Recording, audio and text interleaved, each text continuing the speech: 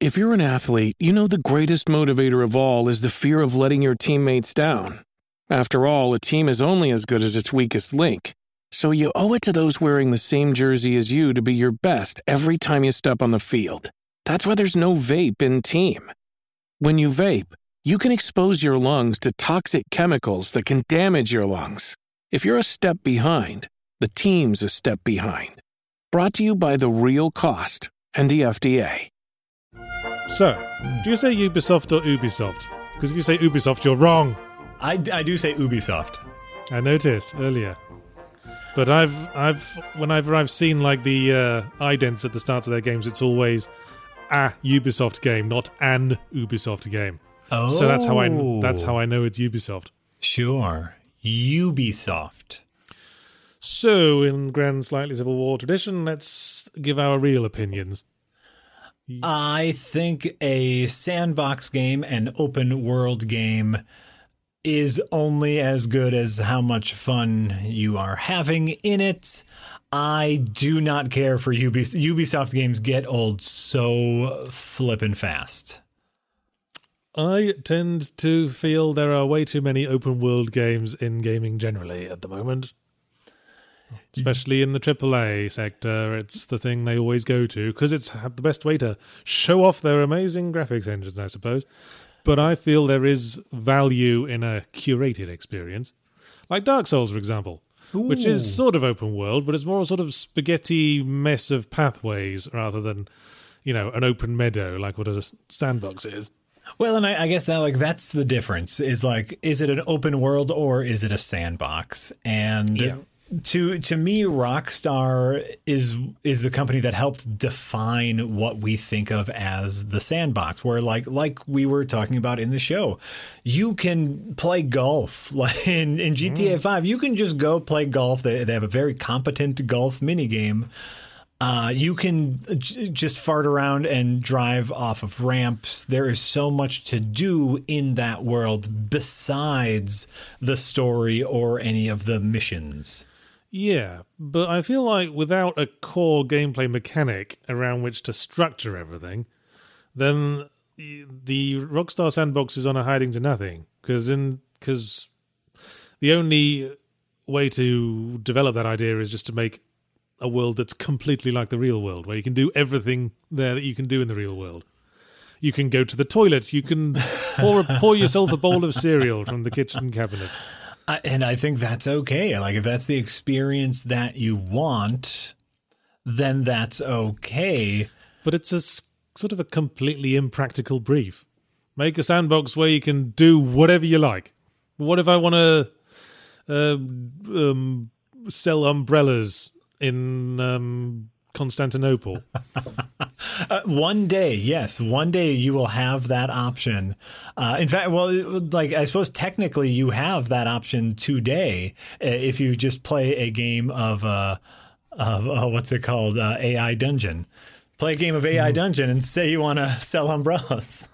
My point is, I believe in core gameplay loop-focused game design. And what tends to happen in Rockstar games is that most of them are just, when you're going through the campaign, it's just ride to a place while some dreary fuckwit talks your ear off, and then have a shootout. Yeah, I will agree with you that the actual gameplay mechanics of any given Rockstar game are not the best.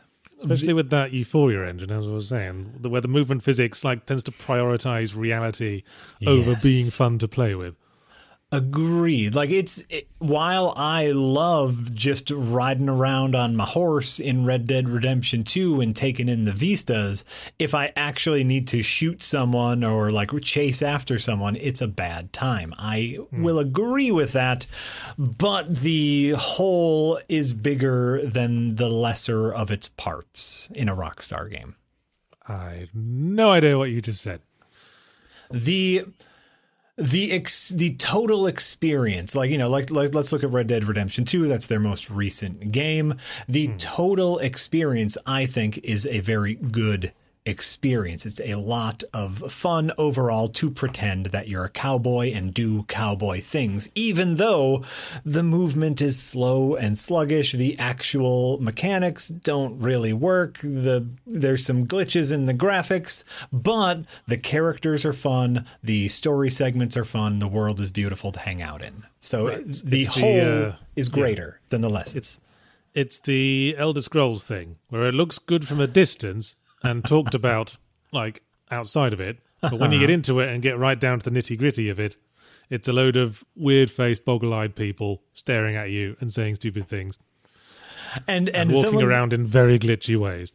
Someone who has played Skyrim so many times, I can tell you the combat always sucks. Skyrim combat is the worst, yet the game as a whole is great. So it's almost like the Rockstar Sandbox sells the complete experience. Right. It sells the whole thing. It sells the abstract. Whereas Ubisoft games are much more systematic. They're more moment to moment. I think Ubisoft uses...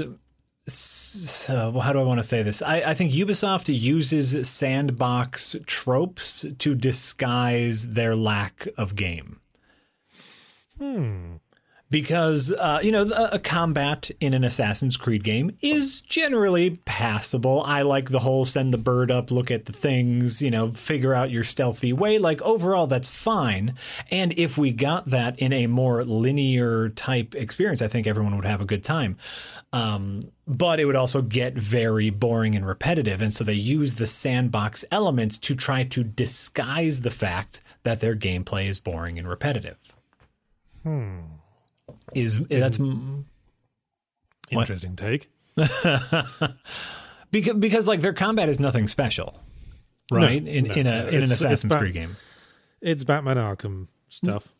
Right, it's Batman Arkham stuff. The characters are literally nothing. They are empty vessels. Don't think it's fair to say that universally. What I will say is that, I think when we were deciding on this topic last week, I said that this is sort of like the modern Sierra versus LucasArts argument.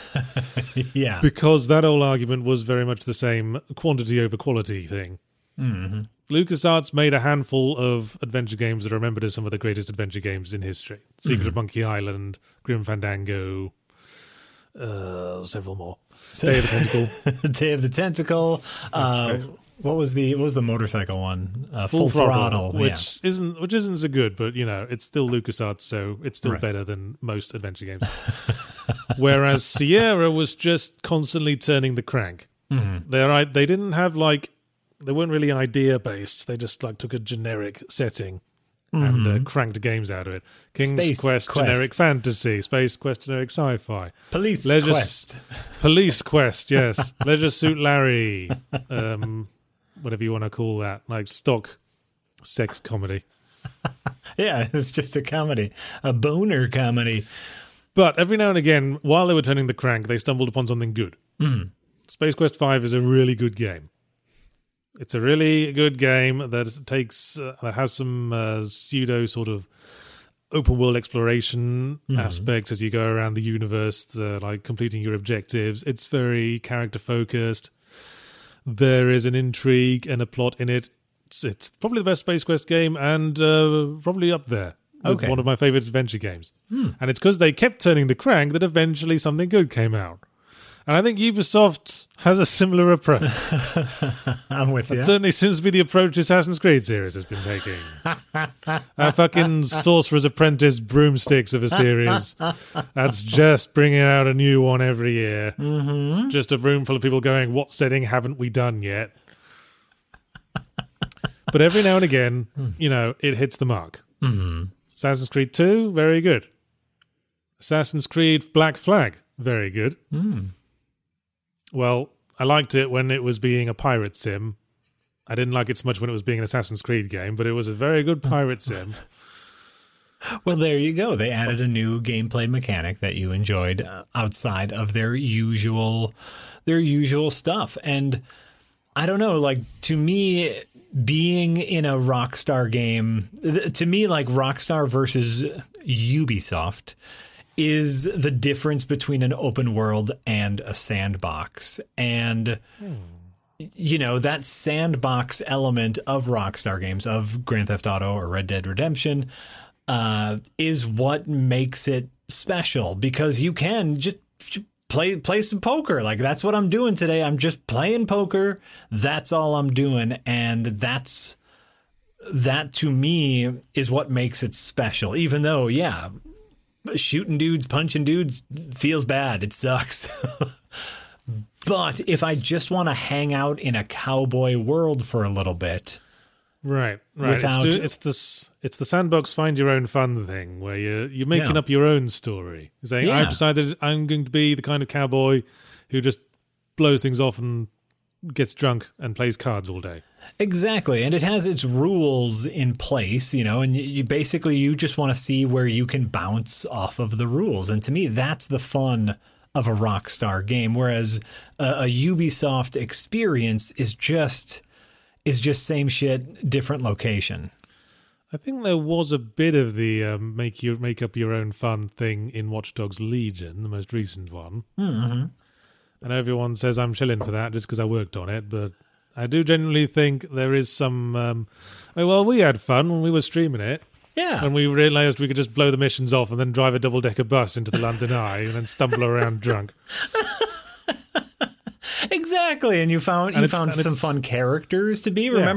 Remember Magician Grandma? She was the best. Yeah. And it's because they didn't define the characters too much. Give the marks that we were able to fill in the blanks in our head. Mm-hmm. But you do have to approach that with the right mindset, I suppose.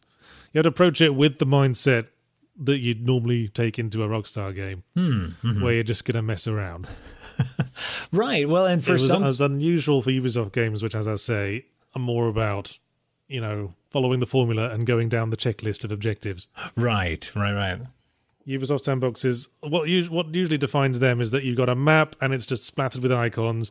You pick an icon, you mark it, you go to it, you press the button over the thing, and that's it. And that's it. And then go to the next icon on the checklist. And I do think, as we get to more AAA sandbox / open world games, they are taking that element of the Ubisoft experience in a negative sense. I think that is a negative sense of a lot of open world games, though, to be fair, some of the latest open world games I love very, very much. As we were talking about before we recorded Spider-Man Miles Morales, I am currently doing every single side objective possible to delay the story as much because I just want to swing around as Spider-Man. See, that's what you need. Mm-hmm. The Ubisoft sandbox in your standard model is sort of like the baseline at this point. Right. Stealth, action, adventure with crafting and collectibles. That's just, the white noise. Yes, absolutely. But for the game to actually really make a mark, you have to have some kind of unique selling point to center all that around. Mm-hmm. It's like, just cover-based combat in third-person shooters. That's the baseline. It's inventory puzzles in 90s adventure games. That's the base. That's the foundation. That's not the building. That's the foundation. Ooh, you're spitting truth here, Yachts. And the buildings in your Spider-Man are the core gameplay mechanics of swinging around and beating up crims in a spectacular way. And the characters in the story are the window dressing, very similarly in Ghost of Tsushima, where, I know that was a game that I very much enjoyed. But, the combat mechanics were spectacular and the characters were fun to be around. Yeah, I'm with you. Watch Dogs Legion has its NPC recruitment thing, which is kind of dodgy, but it's something. It's a thing to focus on. So many of these, some games just don't have anything to focus on. Yeah, well, and I feel like that's a lot of the Assassin's Creed game. Valhalla just came out. That was certainly the problem with Valhalla. My review will be out by the time this video goes out, but it's not out at this time. It's coming out this week. But that was pretty much my point. Mm-hmm. There is nothing really to focus on. It's just blur. I mean, at least in, say, Assassin's Creed Unity, you can climb up Notre Dame and go, fucking hell, look at me. I'm standing on top of Notre Dame. Valhalla's got 500 mud huts and the odd Viking longhouse. Oh, that's a real shame. Because it's the Dark Ages. What do you want? This is it's all they have. Actually, it might be the Middle Ages. It's set in around the turn of the first millennium, like 900 AD. Oh God, how can you? How do you know what age is what? How does one know? I'm going to look that up. What is the difference between the Dark Ages and the Middle Ages? You go right ahead. Middle Ages. In the history of Europe, the Middle Ages, or medieval period, lasted from the 5th to the late 15th century. Well, there you go. It's quite a long period of time. Yeah, that's a big span. That's 1,000 years. That's a large period of time. I bet the people who lived in that had different names for like the time they were living in. They didn't. They had no idea they were going to be clumped all together. Like I don't want to be clumped with those dickheads. We're the in-betweeny part of history. So I presume Dark Ages. Well, I guess according to this, Dark Age is more of a general term for just a period we don't know much about. Oh, okay. That makes sense. Yeah, everything up to the 5th century would be the Dark Ages. So yeah, I guess Valhalla's more Middle Ages. But who cares? Dark Ages, Middle Ages, it's all mud huts to me. Well, but I think this is the core to what we've been talking about here, which is that if you have a template, if you have, a core genre that you are going for, you need to make sure you have something that makes it special, whether that just be your very immersive world, whether it be your fun and interesting characters, or whether it be, that your horse's testicles shrink. Like we all got our things. Would anyone really have noticed that if they hadn't mentioned it? Here's my real, very cynical take on the horse's testicles thing. Is I bet some developer had that as a joke, as a side thing, where they're like, "Hey, boss, look what I can do. We can make the horse's testicles shrink. Isn't that funny?" And then someone internally said, "No, wait, get that in the game. That can be marketing. We're gonna have 10 million stories about our horse testicles." And that's going to help sell the game. Well, yeah. I mean, the number of people that work on these games, you got to imagine a few of them were just bored one day. Exactly. Let's just add testicle physics. Why not? We got the time. It's all there in the code. We'll just say if temperature less than such and such. No. Horse testicles, not tentacles. Horse tentacles is a different game. Oh. Horse testicles shrink equals 1. Yeah, and then someone in PR saw that and saw their golden opportunity and, got that information out to the bloggers. 1 billion articles were written up about horse testicles, and Red Dead Redemption 2 was on everybody's mind. Because the other side of the same coin of this is the Hideo Kojima thing, where there's this attention to detail, but not because of people were bored, just because the guy behind it was a psychopath. When we think about open world games, Death Stranding is an interesting one. Yeah. It makes people talk. It wasn't just the foundation. It's doing something. I respect Death Stranding a lot more than I thought I would. I don't think it's a great game, but I respect it a lot. Did you know when he was making Metal Gear Solid 2, mm-hmm. there's one room in that game where there's an ice shaker, and if you shoot it, ice gets spilled across the counter. Oh, okay. And he actually insisted on coding an algorithm that decided how quickly those ice cubes would melt based on how far away they were from other ice cubes. And that's why when I look at Death Stranding, because I mentioned in my review of Death Stranding that in that game you can make grenades out of your piss. Yes. And when I saw a piss grenade, I thought the piss looked a bit orange, and I was thinking, does that mean my character's a bit dehydrated? And then I've wondered if there were any other developer on this planet that could make me wonder that. Because he really seems like the sort of person who would put a urine coloration algorithm into his game. Of course he would. Did you test this theory out? Did you drink Monster more? Energy. No, I didn't drink Monster Energy drink and then determine what colour the piss grenade was. I was not frankly, I wasn't that interested. All right, no, that's fair. That's fair. But It was just a fleeting wonder that I had. just thinking, though, about Death Stranding and its open world, it's a very boring open world. Intentionally so, I'd say. It's supposed to be about isolation, I suppose. You're supposed to get into the mind of a lone wanderer trying to tame the wilderness by drawing the lines between the human settlements. Yes, but it's also very boring. It's got like 2 boss fights with Mads Mikkelsen like 16 hours apart. What more do you want? There's stuff to do. I'd like stuff to do, please. You can carry boxes. That's the core mechanic. You got to figure out how to stack them so you don't fall over. That's the challenge. That's actually that's the part I loved the most about it.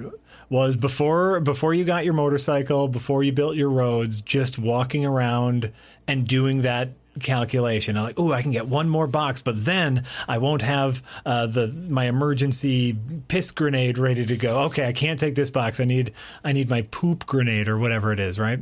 Oh no, your blood grenade. That was the good one. Your blood grenade was the good one. See, we're arguing about it. Exactly. No one's arguing about Assassin's Creed games these days. No one's arguing about Assassin's Creed games or Grand Theft Auto games or no one even talks about Red Dead Redemption 2 anymore. No. Funny that. That's weird. It's an enjoyable game overall, but no one talks about it. It is boring, though. As I say, it is long journeys and long conversations and then very samey shootouts for want of something to do. Yeah, I suppose that's true. That's true. I think Red Dead Redemption 2 is the lesser. Like if you compare Red Dead Redemption 2 to Grand Theft Auto 5, Grand Theft Auto 5 is better. There's more to do. Red Dead Redemption 2 tends to take itself a bit too seriously. Ooh, that is very, very true. That is very, very true. The other thing about Ubisoft Sandbox is that, as I say, they are very diverse. Mm-hmm. But there's something about the way they've been almost psychotically diverse that makes me think there's a lot less care going into what the stories are telling. Okay, okay. Like the main character of Valhalla, at the start you choose whether they're male or female, or whether the game just shifts back and forth between male and female because you don't want to commit. How does that work? I didn't try it out myself, but you got 3 options at the start.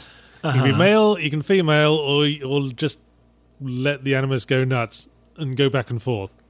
All right, that's unusual. I'll say that.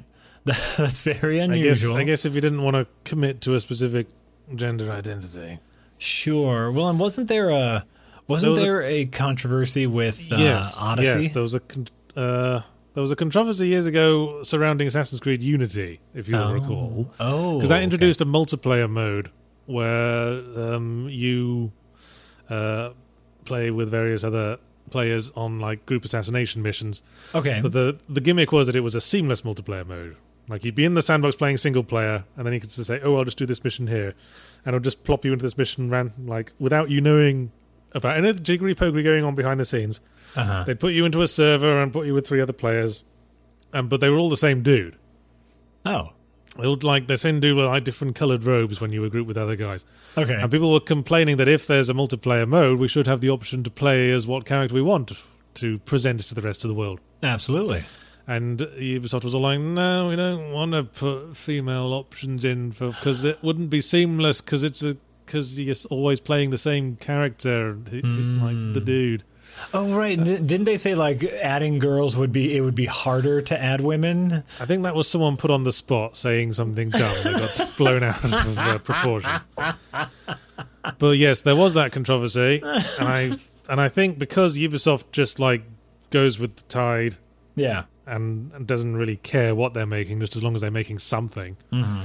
Then the next game was Syndicate, which had a choice between male and female protagonists and lots of female enemies in the random mobs. Ah, okay. Which I question from a historical perspective, because I don't think women were allowed to do much in Victorian times, but, you know... Once, I mean, if we insisted on being historically accurate everywhere, everyone would just be talking Latin, right? Exactly. That's the question of historical accuracy never phases me, as it's a game about a secret group of assassins. We don't come on. Right. Come on, nothing matters. It's fantasy. But then, not in Origins, but in Odyssey and in Valhalla, you chose the gender of your protagonist. It was written down as an animus glitch.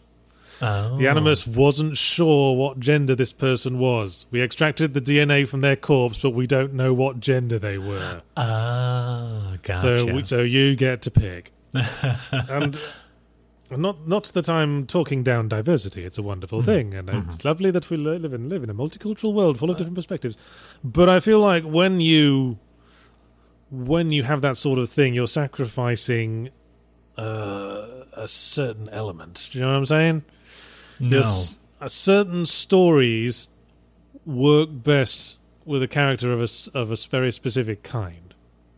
Like, I would say something like Beyond Good and Evil has a female protagonist and wouldn't work with a male protagonist because there are themes in there that relate to the female experience. There are themes of motherhood and protectiveness, and maybe that's a bit bio-truthy, but the game probably, for the time, wouldn't have worked with a male protagonist. Similarly, there are games that are about masculinity, like Silent Hill 2. The central theme of that game is male sexual frustration, and that game wouldn't have worked if you swapped the genders around. So I feel like you're making an artistic sacrifice when you let players play whatever the hell they like in your game. Sure, but I don't know if... Oh, sorry, go ahead. Well, in your Rockstar games, all those characters are very specific characters. There's nothing fluid about them.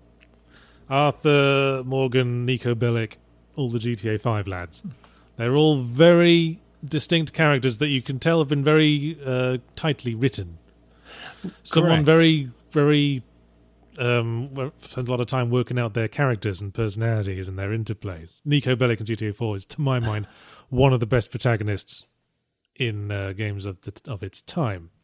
Well, but I think that just speaks more to the Ubisoft way of doing things, where they're not caring about your character. Yeah, be whoever you want to be. Like they're not going as far as like RPG, like choose your character. But I have never seen a Ubisoft character that I care about particularly, at least in the Assassin's Creed games. Well, I guess I cared about Ezio, but I guess only because he was in like 5 games. And it was like the soap opera thing where you just want to know what happens next in your stories. Sure. You just get attached to something just because it's been around a lot. But Ezio was a character. He had an arc. He was a rascally womanizer in Renaissance Italy who had to learn maturity and bring the assassin order back together. Oh, and there you go. Every protagonist since then has just been, random mercenary dude who does odd jobs for whoever spoke to them last. So very true. Ubisoft. Ubisoft. What are you going to do? What are you going to do? What are they working on next? Oh, well, there's that new thing, isn't there? Immortals Phoenix Rising. Oh, my lordy. What a garbage fire. I don't know anything about that. I tend to avoid hype. I tend to only take an interest in games when I start playing them. Sure. No, and I think that's really smart. I played the demo. There was a free demo available over on Stadia. And, it's just kind of ringing endorsement right there. I'm enjoying my Stadia experience so far, I'll be honest with you. Okay, fine. But the Phoenix Immortals Rising kind of gave a slice. Oh, here's what combat's going to look like. Here's what your Breath of the Wild type powers are going to look like. And I thought it was just awful. I thought everything about it was just awful and lacking in any sort of personality. Is it open world? Oh, yes, I see it is an open world. It is an open world, and one of the selling points is you have who was the guy that was rolling the rock forever? Sisyphus. Oh, maybe not Sisyphus. Maybe Prometheus. I think you have Zeus and Prometheus like making a bet about your character, and then you do the story, and Zeus and Prometheus are like wisecracking about your character throughout the entire of the demo, and it's awful. They're like making pop culture references and jokes while you're doing your thing in the game, and it's awful. Okay, that does sound pretty bad. And also, they should probably be shot out of principle just for the way they spelled Phoenix there. That's the name of your character. Phoenix. What, like Marcus Phoenix? I don't know. I don't know. I don't understand. All I know is it's very generic gameplay. The world has nothing neat or special about it. And the two people who are supposed to bring the comic relief, I wanted them to shut up more than anything else. What the hell is an Amazon Luna? That's Amazon's version of Stadia. I did wonder, because apparently it's coming out for that and like 19 other things. Also, I normally expect there to be a colon in that title, but apparently there isn't. It's just Immortals Phoenix Rising. Immortals Phoenix Rising. Yes. Immortals Phoenix Rising. I assumed from that title it was a dry heap scenario where they just have two titles for no reason. Like with a colon in between. But where would the colon go? After Immortals? Yeah. Oh, so it's like part of the Immortals tale, but this is Phoenix Rising? Yeah, like Beyond Two Souls. Oh. Or Kingdoms of Amalur Reckoning. Ew, stop saying awful titles. I know. I've long had a grudge against titles that aren't even part of a franchise yet, trying to do the franchise thing where they have a colon and a subtitle on the end. Well, at least no colon. No, but for Immortals Phoenix Rising, they're attempting to be a true Breath of the Wild like, where it's open world and you get all of these different powers, and they're trying to add a systematic element to it, and I think they will fail heartily. They will fail very, very hard. Lord save us from the Breath of the Wild clones. No, if they're good, I'll take them if they're good. Right? Breath of the Wild's great. Yeah. Give me more of that. Just make it good, not a cash grab. I don't know. It might be like the World of Warcraft thing where we're just content to have one thing that's really open world and systematic, and for everything else we're just like, new ideas and new stories and I suppose a tighter focus. You can have one thing where you can just fuck around and do whatever you like and climb all over the mountains and mess around with systems. But everything else, we would like a bit more discipline in its design. Thank you. I'm not signing off on that. I want more fucking around. I won't have time to play any of it, but I want it. Fuck around and find out. Yeah. No, go fuck around. You can't fuck around forever. Sooner or later, you got to fuck around towards something.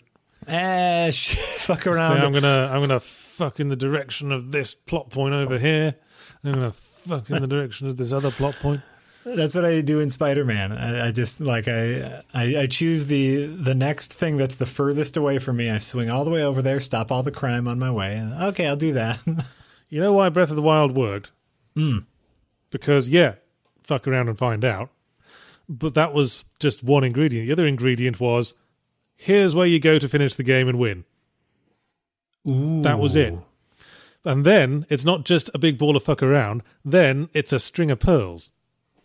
Then it's fuck aroundy, but always on the horizon, there's that thing at the end. And when we're ready, when we've run enough fucking around to be ready, we're going to go there and save the day. That's the difference. Ooh, how true. They put it all in your hands. Whenever you are done, you get to make that decision. But there had to be a very clear, visible point of being done. Ooh. Not just a clear, visible point of being done, It's the thing you just said there was even more profound than you understand. Oh, okay. A reachable ending. Yeah, you could go there like a start if you want. You can, people have built gotten there in minutes. Built for speedrunning, that game. Absolutely. Nintendo knew that full well. They were like, bet you can't win the game in 5 minutes. Knowing full well there'd be like 500 speedruns on YouTube within 10 minutes. I got 20 branches. I'm going to kick Ganon's ass right away. I can't stand it anymore, Jack. I'm going to have to ask you to rub that dog's belly. I didn't even notice she went belly. Look at that. I can't stand it anymore. Oh, yes. Yes, rub that belly. Good belly. Good girl. Good girl. All right. Okay. All right. Now we can move on. Thank you for warning me of the dire situation. That certainly would have, but no, thinking of other open world games. Sorry for anyone who's just listening to this and you had to hear all the noise of like my chair rolling back. Should have watched this on YouTube. You could have seen a dog getting his belly rubbed. That's part of the joy. Other open world games definitely gate off parts of the world for level reasons or for story reasons. Yeah, that's when that's where you take away the sandbox definition. Yeah. I mean, the sandbox by definition is here's everything, go nuts. Right. But when you close off an area until we're like developed enough to go there, that's just an RPG, mate. Right. It could be an open world RPG, but that's what it is. Ooh, it's not a sandbox anymore. I like it. We're honing in. We're honing in on the true meat of this episode, which is something I said early on during the podcast, which is I think a lot of people have taken bits of the sandbox and used it to pad out and or obfuscate their own gameplay. Yeah, when you say padding out, that makes me think of that whole opening section of Last of Us 2, when you get to Seattle and it's a sandbox for a bit. It's a sandbox for 10 minutes for no reason. Yeah, that's for right. no particular reason at all. And I wonder if that's just because everyone expects games to be open world now. That was honestly baffling. That was it's just like, where do you want to go now? There is still a distinction between open world in the sense of Assassin's Creed Valhalla with the RPG elements and open world in the sense of Dark Souls. Okay. Which is more of the Metroidvania thing, as I said. It's like a sprawl of paths rather than the open meadow. Ooh, yeah. So perhaps some better terminology is required here. I like that though, like, because if we want to get incredibly pedantic about it, would something like a Metroid game be considered open world? Because eventually you get to go everywhere. Yeah, but it's open in the sense that you can take any path. Right. Open in the sense of Assassin's Creed is that you can go anywhere. You can be on a building and go, oh, I've randomly decided to go to a building that's 100 yards to the northwest. Mm-hmm. And in something like Metroid, you're usually in some kind of corridor or fork of the paths. But that's just the world of Metroid. Yeah. It's more... If I would like to come up with terminologies to differentiate these two kinds of games. Yeah. Open world, we'll say Assassin's Creed is open world, and we'll say Metroid Prime is multipath. Ooh, okay. Multipath. I like that. And yeah, so Dark Souls then would be in the multipath branch. Yes. Right. But I guess... when you say multipath, you can also like go back along paths as well. It's not just like picking a route like it's a choose your own adventure book, like a David Cage game. Right. You can go back and forth along the path and take any route like a Castlevania game. So it's more like a sprawl. I want to say you called it earlier. You just called it spaghetti. Yeah, spaghetti sprawl. Spaghetti open sprawl. World and spaghetti sprawl. That's the difference. Yes, spaghetti sprawl. I like that. I think that works for a lot of games, and I think a lot of games maybe need to get rid of some of their open world and just go full spaghetti. So now Dark Souls is a spaghetti game. Now you have to call it that. It's spaghetti-like instead of Souls-like. Well, I guess maybe go with sprawl instead. It's a sprawl path game. It's a sprawler. It's a sprawler. Nice. And then you could make something like what's it called? That really weird first-person brawler that's made in the Source engine. A first-person brawler? Yeah. That's made in the Source engine. I can't wait to find out what this is. I think it starts with a Z. Xenoclash, that's it. Yes. Xenoclash is the game I'm thinking of. Now that's got brawling gameplay, and it's sort of that sort of open worldy thing as well. So we could call that a brawler sprawler. Is this the very first time I've heard of Xenoclash? Oh my god, this is ugly. Yeah, what it's is an ugly this? game. It's been out a while. It's got a sort of Brian Froud art style. It came out in 2009. Holy moly. Yeah, there's a sequel as well. That is an ugly game, though. Overwhelmingly positive reviews, by the way. Yeah, it's certainly unique. I have to check that one out. I don't know how it plays nowadays, but... Well, it plays as well as first-person brawling, however it does. That is to say, not very well. Oh, Because the problem with first-person brawling is that brawling, it kind of depends on you being aware of what's around you and of what might be coming up behind you to punch you in the bracket. Mm-hmm. And in first-person games, you can only look in one direction. What? Now you're speaking crazy talk. Remember when the new God of War came out and the camera like hugs really close to Kratos, almost like a third-person shooter. Yes. And then so when there's enemies around you, they have to have like giant glowing arrows around Kratos indicating where they are. And I was like, could we maybe not just pull the camera back a bit like the previous God of War games did? Just a thought from your pal Yahtzee there. In our third person action game, just take that camera. You could zoom it in again when we're just walking around, but when enemies come, if we're walking around, if we're aiming the axe to throw it at something, and then just pull it back a bit so we can see what's creeping up on our big fat ass.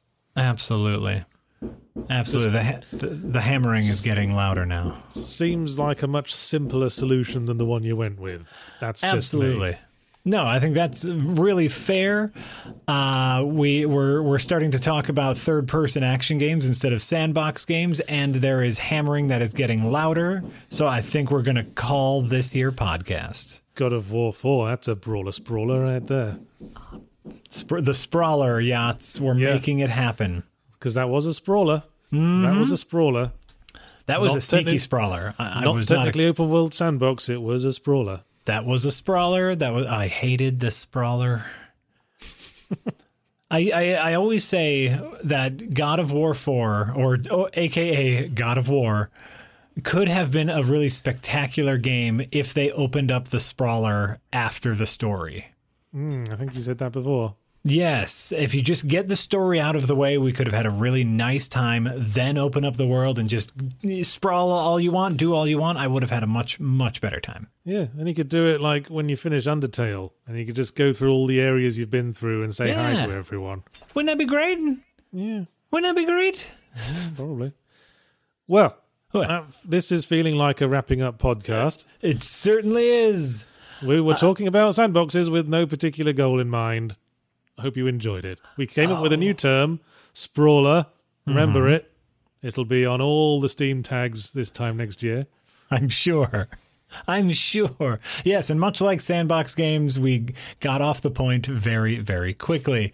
But remember, if you're just listening to this episode, it was based on our conversation of Rockstar versus Ubisoft sandbox games. That is available over on escapistmagazine.com, where you can become an Escapist Plus member and have ad-free viewing and get special bonus perks like Ask the Creators Questions, where we answer your questions in very pedantic, long-form answers.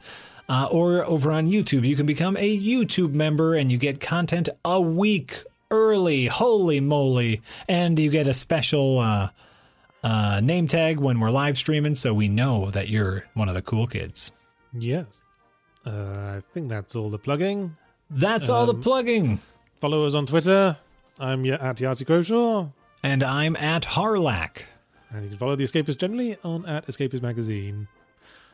And I think that's everything. Can I plug my book? I in fact insist that you plug your book. The print version of We'll Destroy the Galaxy for Cash is now available from all good book retailers. Audiobook's been out for ages because it was an Audible original, but after 6 months we can sell it in print as well, and it's now available. And even if you like me already got it on Audible, it's a great addition to your bookshelf. So then someone can say, "What's that?" and you can get extra nerd cred for having all of Yahtzee's books on your bookshelf. Yeah, conversation piece. Also, you can read it and find out how all the characters' names are spelled. Can't do that with the Audible version. I prefer not to know.